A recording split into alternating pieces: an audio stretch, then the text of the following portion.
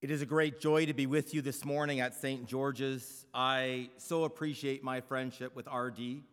A number of weeks ago, my wife and I and two of our children were here, as was said earlier, worshiping with you, and we so appreciated the opportunity to gather with you and to worship the Lord our God.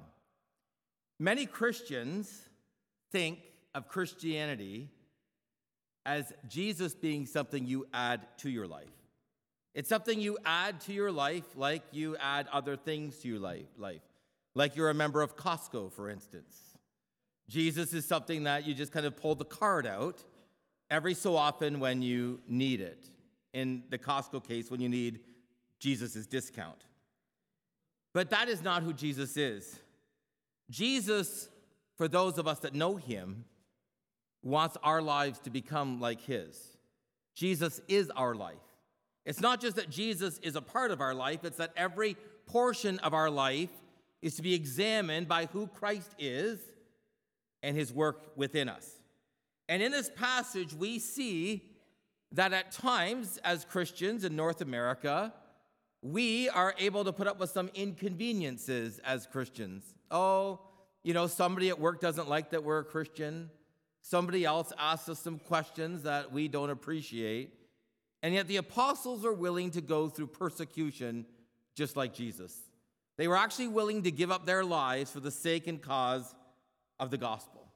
So in this passage, verses 12 to 17 or 16 of the chapter, you first find that the apostles are performing many signs and wonders done among the people.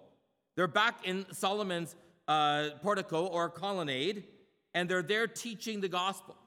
Now, Solomon's portico is the eastern part of the temple. It's where you found Peter in Acts 2. So in Acts chapter 2, as the gospel's being declared on the day of Pentecost and 3,000 are baptized, that's where you find them. And now they're back there again.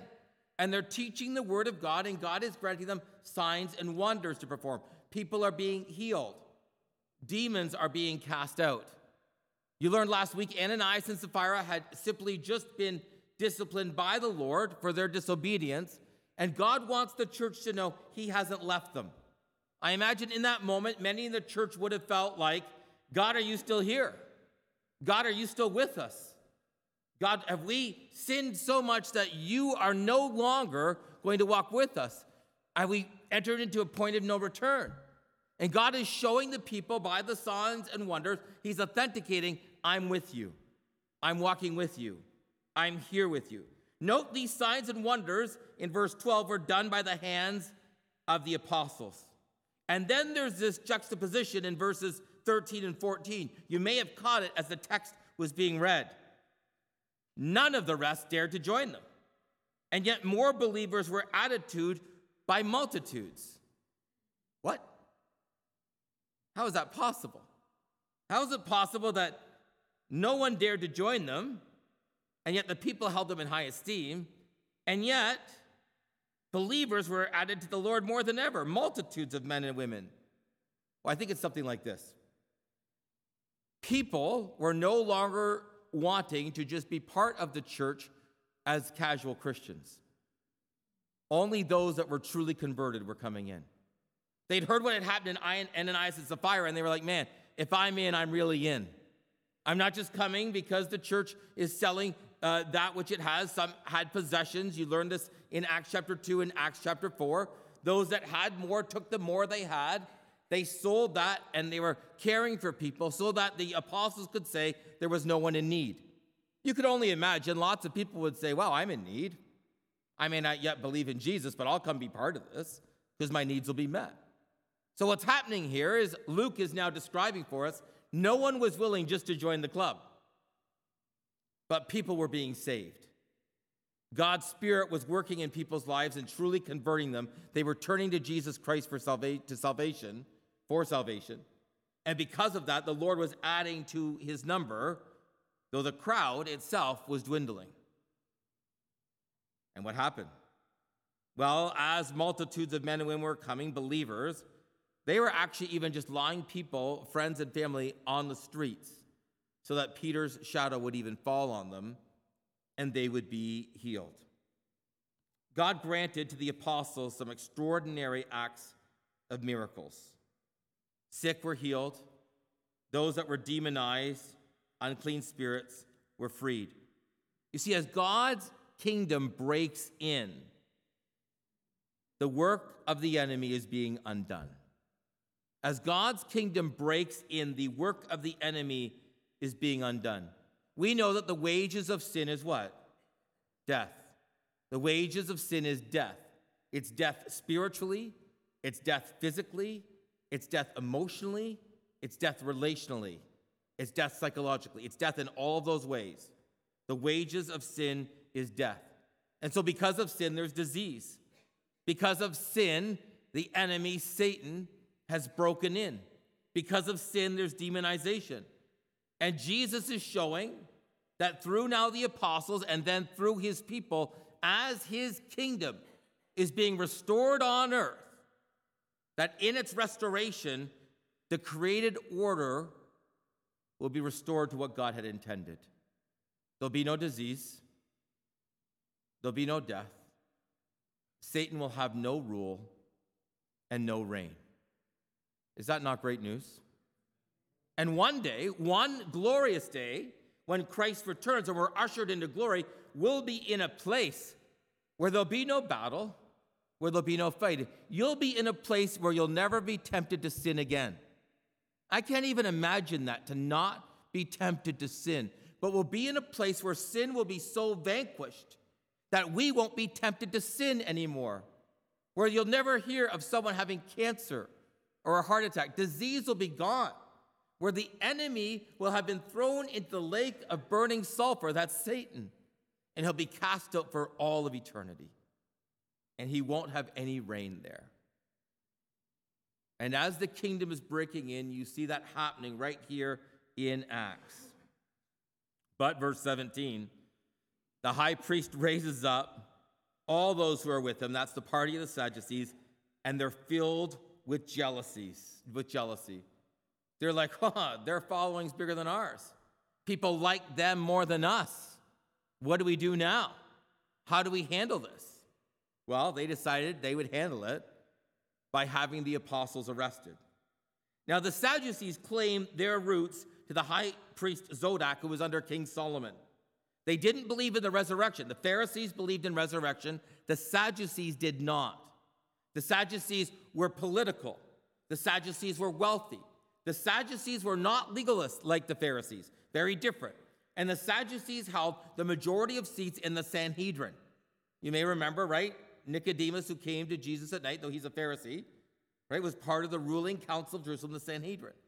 So the Sanhedrin, which is made up of the elders of Israel, is made up predominantly of Sadducees, though also some Pharisees. We'll read that in a few moments. One of the Pharisees is there, and other elders who made up the clans. So they're there, they're jealous because way too many people are following the apostles. They have them arrested and put into public prison. Peter and John had already previously been arrested. Now, the majority of the apostles, we don't know if it's all of them, it just says the apostles, but it would seem like a majority of the apostles are now arrested.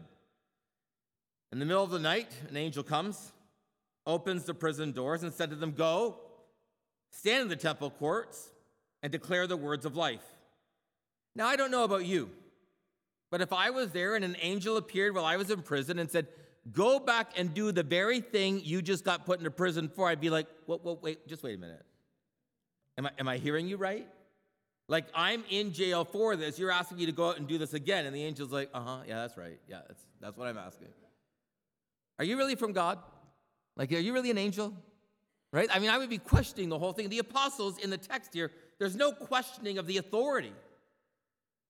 God, through an angel, has told them to go back to the very court where they were arrested and declare the word of life again. Why? Because the angel knows only God has the words of life. Only he has the words of life. Words of life are not found anywhere else.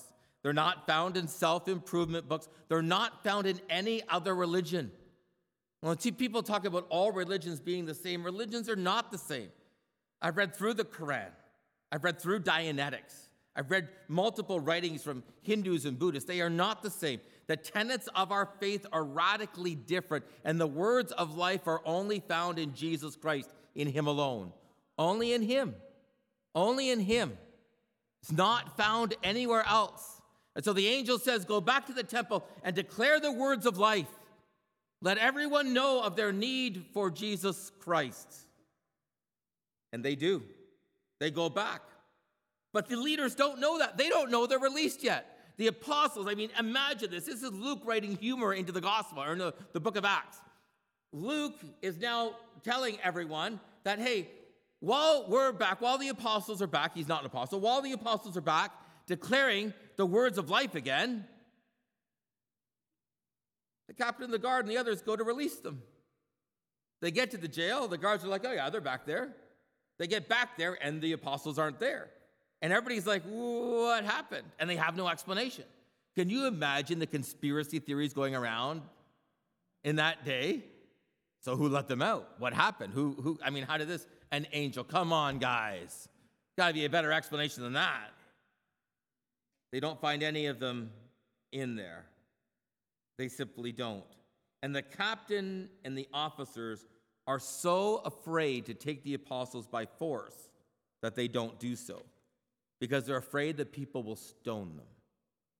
So verse 27, when they brought them, not by force, probably by request, and set them before the council, the high priest questioned them, said, we told you not to teach in this name, yet you filled Jerusalem with this teaching, and you intend to bring this man's blood on us.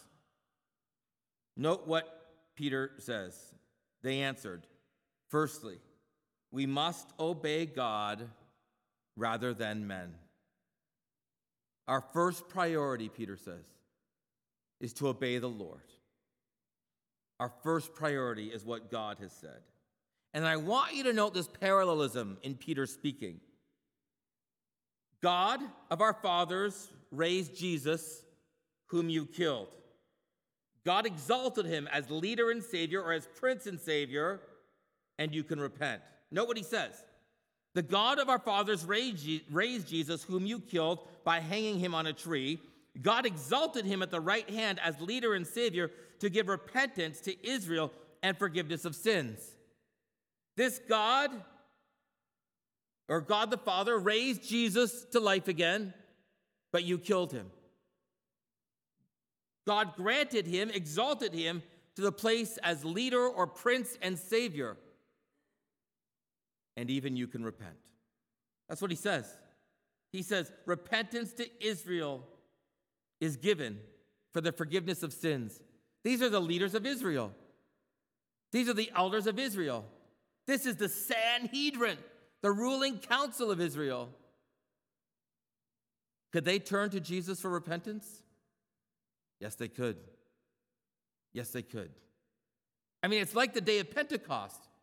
When the people hear, when Peter charges them and says, you killed Jesus, what do they say? What should we do? What should we do?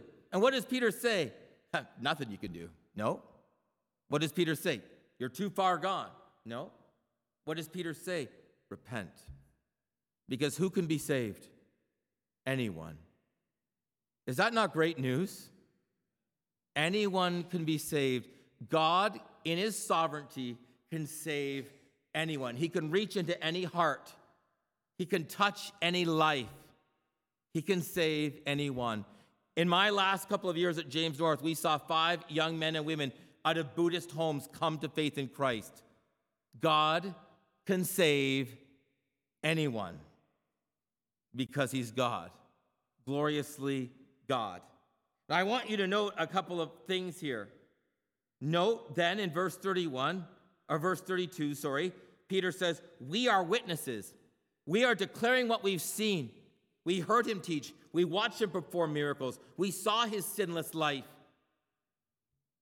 He died according to Scripture.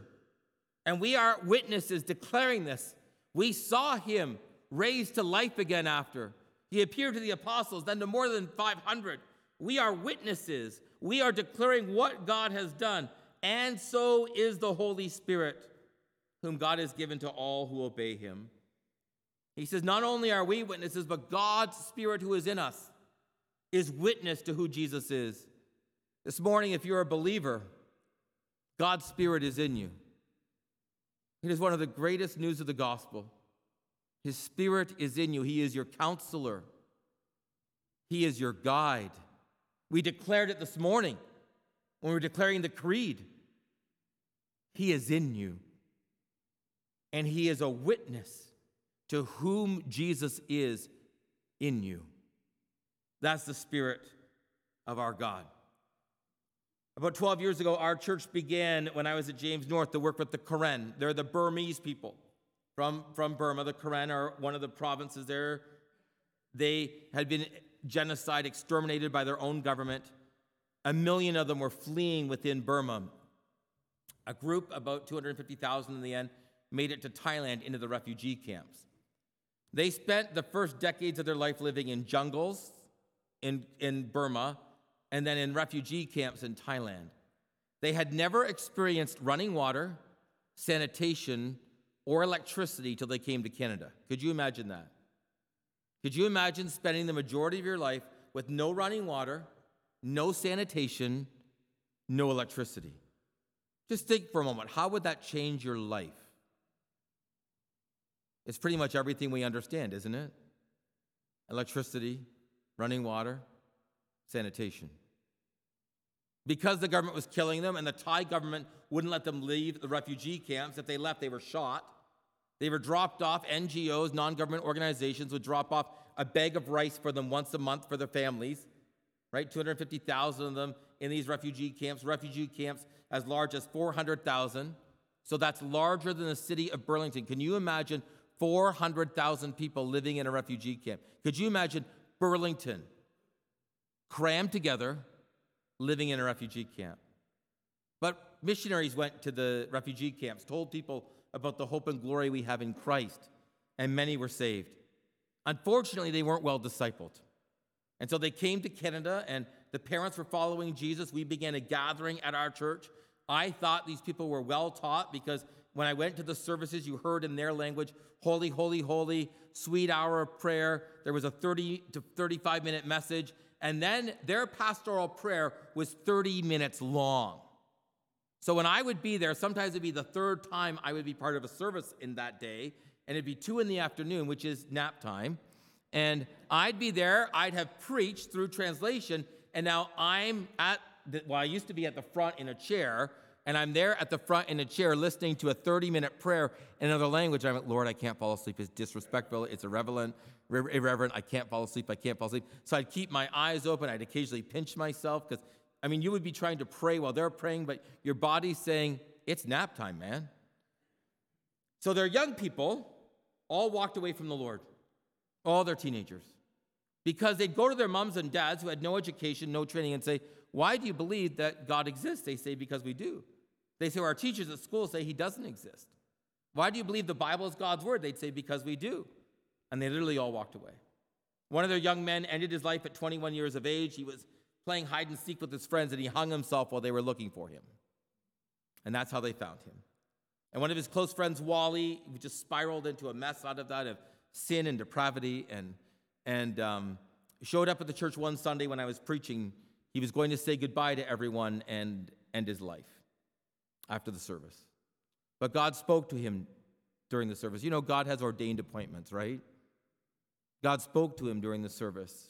And at the end of it, he came up to me. He was just a mess. He was just crying. And I'm not a big affectionate guy. I'm not a hugger. But he kind of collapsed in my arms, and I hugged him.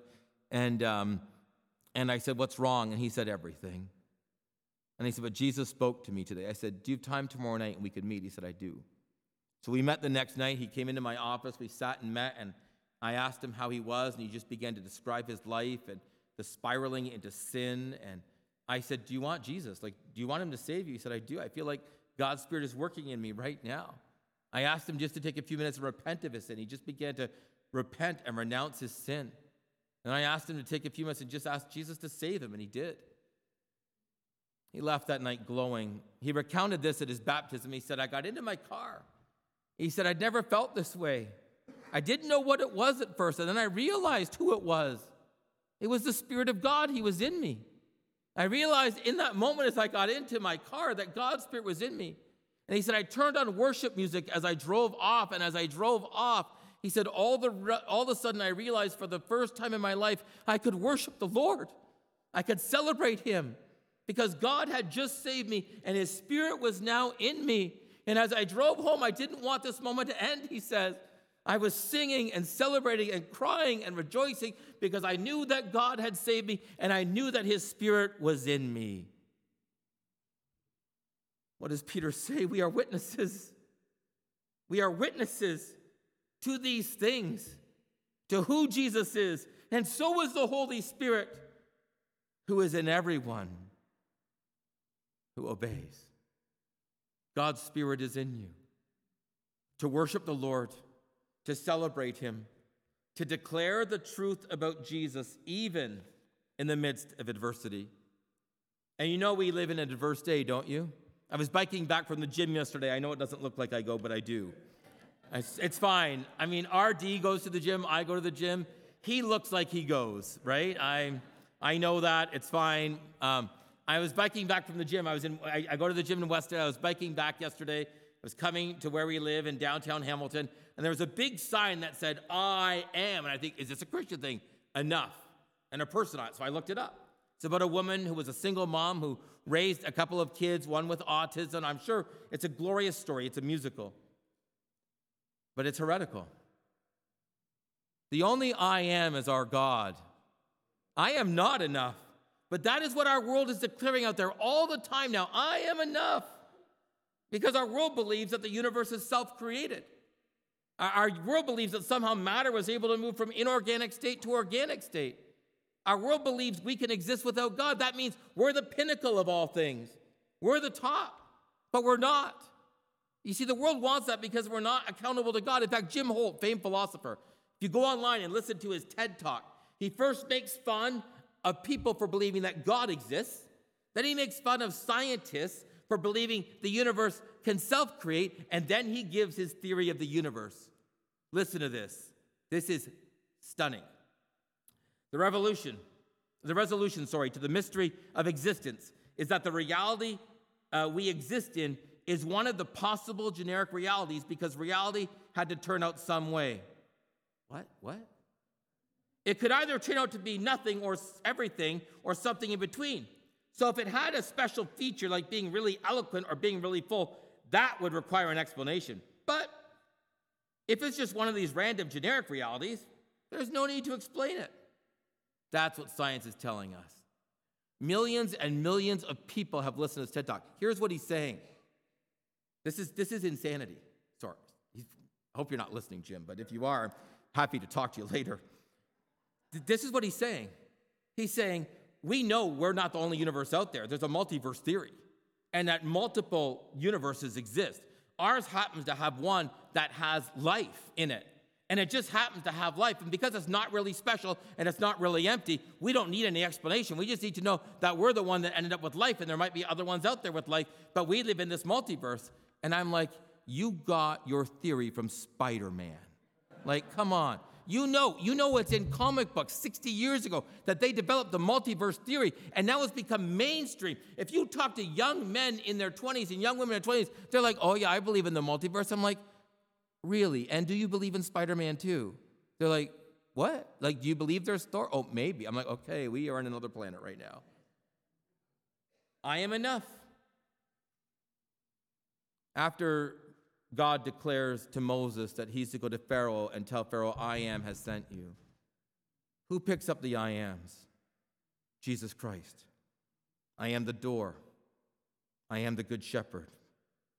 I am the resurrection. I am the way, the truth, and the life. I am. See, a human being can never say I am. We can never be self-sufficient. We need dependence on the Lord. And we shouldn't be surprised if one day we face persecution for that. We shouldn't be surprised if one day we face persecution for our views on the exclusivity of Christ, that we believe that Jesus is the way, the truth, and the life, that we believe that in order to be in glory, you need to know Jesus. You need to have trusted in him.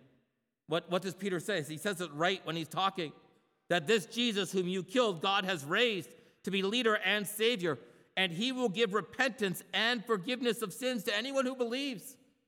But there needs to be repentance to be forgiveness of sin, an acknowledgement that I am not enough, an acknowledgement that my way of believing was leading to damnation, an acknowledgement that I needed someone else. That's what Peter's saying right there. There needs to be an acknowledgement of repentance and a belief in who God is. It's a turning from what you thought was real and a turning to what is real. It's a turning from what you thought was reality to the reality that God has created. We chose to sin, spiraling the world into depravity. But God's love was so great that he would send his son. His son would incarnate himself, God the Son, cloak his deity with humanity, live among us, never sin, and on the cross become our sin so that he could grant us his righteousness. That is the good news of the gospel. Anyone, anywhere, anytime can be forgiven, not because of who we are, but because of who Jesus is. Not because we are good, but because he is good. And his goodness is enough for any one of us. I won't be surprised if we are also persecuted for our views of gender and marriage. You've experienced that here. I know that. I interviewed R.D. and George Sinclair in an interview on the Gospel Coalition about Anik and about the journey you were through 15 years ago. In fact, when R.D. asked me to come and preach, he first said, would you just want to preach the first 4 verses? And I said, you want me to do a whole sermon on miracles? He said, no, I don't. And I said, why? He said, well, this passage is so important to our church, to St. George's. I said, why? He explained it to me. And I said, R.D., you should write that out for your church, and I'll read it to them that Sunday. So this is from your pastor in Portugal. Don't feel sorry for him. They sent me a picture. They're doing well. You'll be preaching a passage nearer to our heart and important in the history of our church family. 15 years ago, our congregation was evicted from our historic building for our commitment to the lordship and name of Jesus. I remember reading this passage to our church gathered on the first Sunday in a temporary rented facility, and verses 41 and 42 spoke deeply to us. Acts 5, 41 and 42. Then they left the presence of the council, rejoicing that they were counted worthy to suffer dishonor for the name. And every day in the temple and from house to house, they did not cease teaching and preaching that the Christ is Jesus. The loss of a church building is mild persecution compared to the flogging received by the apostles. But I fondly recall the delight and excitement we shared that day, rejoicing that we were counted worthy to suffer dishonor for the name. May this ever be the mark of St. George's. May we never cease to teach and preach that Christ is Jesus, rejoicing every time we are counted worthy to suffer dishonor for his name. Amen? You've lived through that as a congregation. That's part of your history and story. Well, the Sanhedrin's so enraged that they want to kill the apostles. Verse 33. Verse 34, one of the Pharisees, Gamaliel, a teacher of the law who was Saul's teacher, stands up and says, men of Israel, hey, we know this. We've just recently seen 2 rebellions, Thaddeus and Judas. When they both died, their men were scattered and dispersed, right? One was in the days of the census. The rebellions would always emerge during the census because it was a reminder to the Jewish people that they were under Roman rule. And so lots of people would say, let's get the Romans. Let's stop the Romans. Let's usurp Roman authority. It was very common in days of census to have this. And so he says, you know what? If this is, I'll read it, verse 38. So in this present case, I tell you, keep away from men. Leave them alone. If this plan is an undertaking of man, it will fail. But if it's of God, you won't be able to overthrow them. You might even be opposing God. So they took his advice. And when they called in the apostles, they beat them, they flogged them, and charged them not to speak in the name of Jesus and let them go. So people struggle with this passage because there's no historical record of these two men, Thaddeus and Judas. In fact, in the works of Josephus, these two men are named, but they're not the same two men. But we already know Judas was a fairly common name, so was Thaddeus. And so Josephus names in his big antiquity that there were thousands, if not tens of thousands, he says, of these rebellions. Well, the one had 400 people. That was not a large rebellion in those days. Lots of rebellions were much larger than that. So Luke's, in my view, is just naming two other people. This isn't an issue of, biblical inerrancy. The Bible is fully inerrant, fully infallible. This is just an issue of two different men Luke mentions that aren't mentioned otherwhere in history because 400 men in an uprising wasn't worth mentioning in most places. But this Pharisee, teacher of the law, who's honored by everyone, names it. He has human wisdom here. This isn't God-given wisdom. This is just human wisdom. People say, we agree. So we'll beat them and let them go. But don't speak in the name of Jesus anymore. We've just gone through a pandemic, and many of you know in going through the pandemic, there were lots of opinions, right? You know that. I'm not surprising you, I hope. And lots of opinions. And I would say we confuse three things as a church in the pandemic. What is a civil liberty? What is a religious liberty, like tax exemption, right? Receipts. And what are gospel obligations? One day I won't be surprised if we lose our receipting and I don't get a receipt for giving, and I simply don't care. I'm not going to fight it. I'm not going to battle it. If it's gone, it's gone. It won't change what we give as a family. Why would it? We don't give for a receipt. We give for gospel obligation. I don't need a receipt to give. I just give because my God's called me to. One day, if we have to pay property tax, I won't be happy about it, but it's fine. Those are just religious liberties we have in our culture in Canada. But there are gospel obligations, declaring the name of Jesus. And if our government ever told us that we couldn't declare who he is anymore, well, I pray that the Lord would give me strength to be willing to die for that cause. That my life would be forfeit if needed for the cause of the gospel. Quickly, and I'll finish. They leave, verse 41, the presence of the council. They rejoice that they are counted worthy to suffer dishonor for his name. And every day in the temple courts and from house to house, they did not cease teaching and preaching that the Christ is Jesus. Tertullian said this, addressing the Roman Empire: kill us, torture us, condemn us, grind us to dust. The more you mow us down, the more we grow. The seed of the church is the blood of Christians. Bishop Festo Kivendry, speaking at the martyrdom of Archbishop Janani Lumina of Uganda, said this: without bleeding, the church fails to bless. So the apostles rejoiced. They were counted worthy to suffer. It's reminiscent of the apostle Paul in Philippians 3. I want to know Christ and the power of his resurrection and sharing in his sufferings, becoming like him in his death. So they go back to the temple. The angel told them to. They did. They're brought back for trial. They're flogged, and they're back in the temple again, declaring that the Christ is Jesus. Jesus fulfilled the law in two ways. Every Old Testament messianic promise is found true in him, and he never broke the law. He was the righteousness of God, so that when he dies on the cross, he can grant us his righteousness as he took our sin upon himself.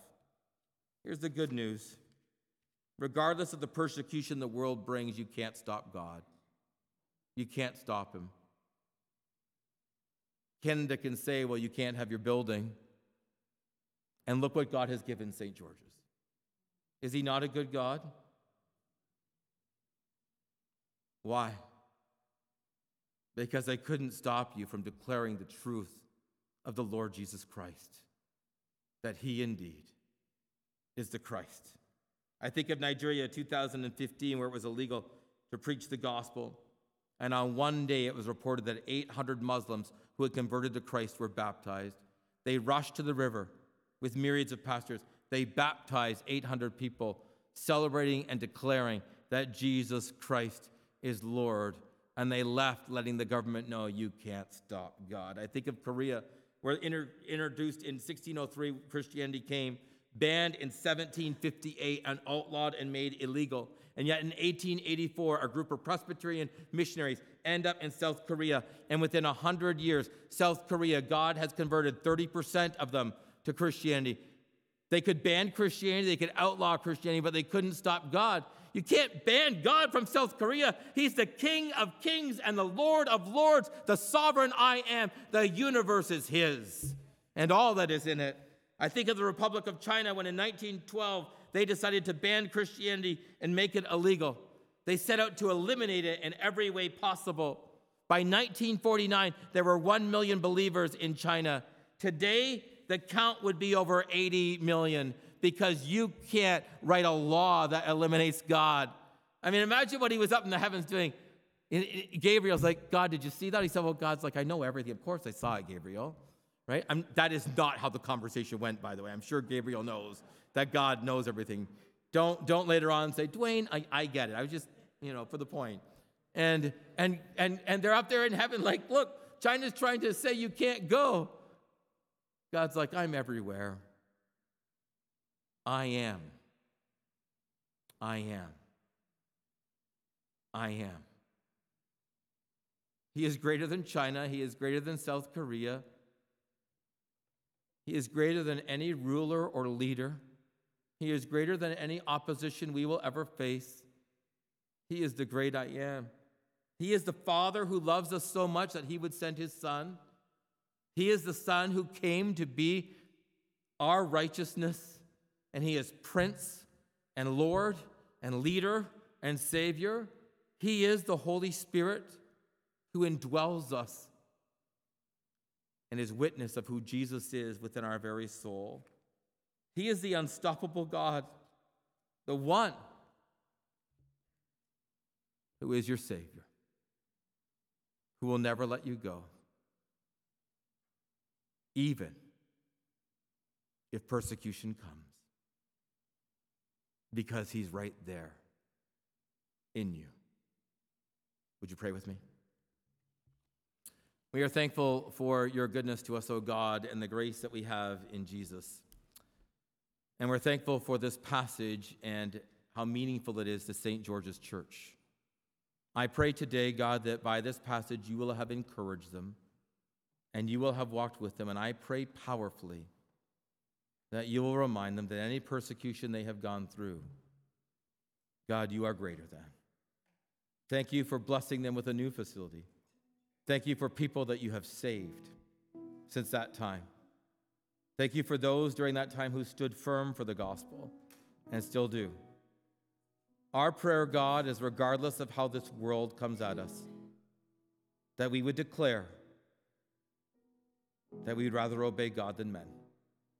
Because the God we obey is the God of the universe, who sent his Son, our Savior Jesus, and left his Spirit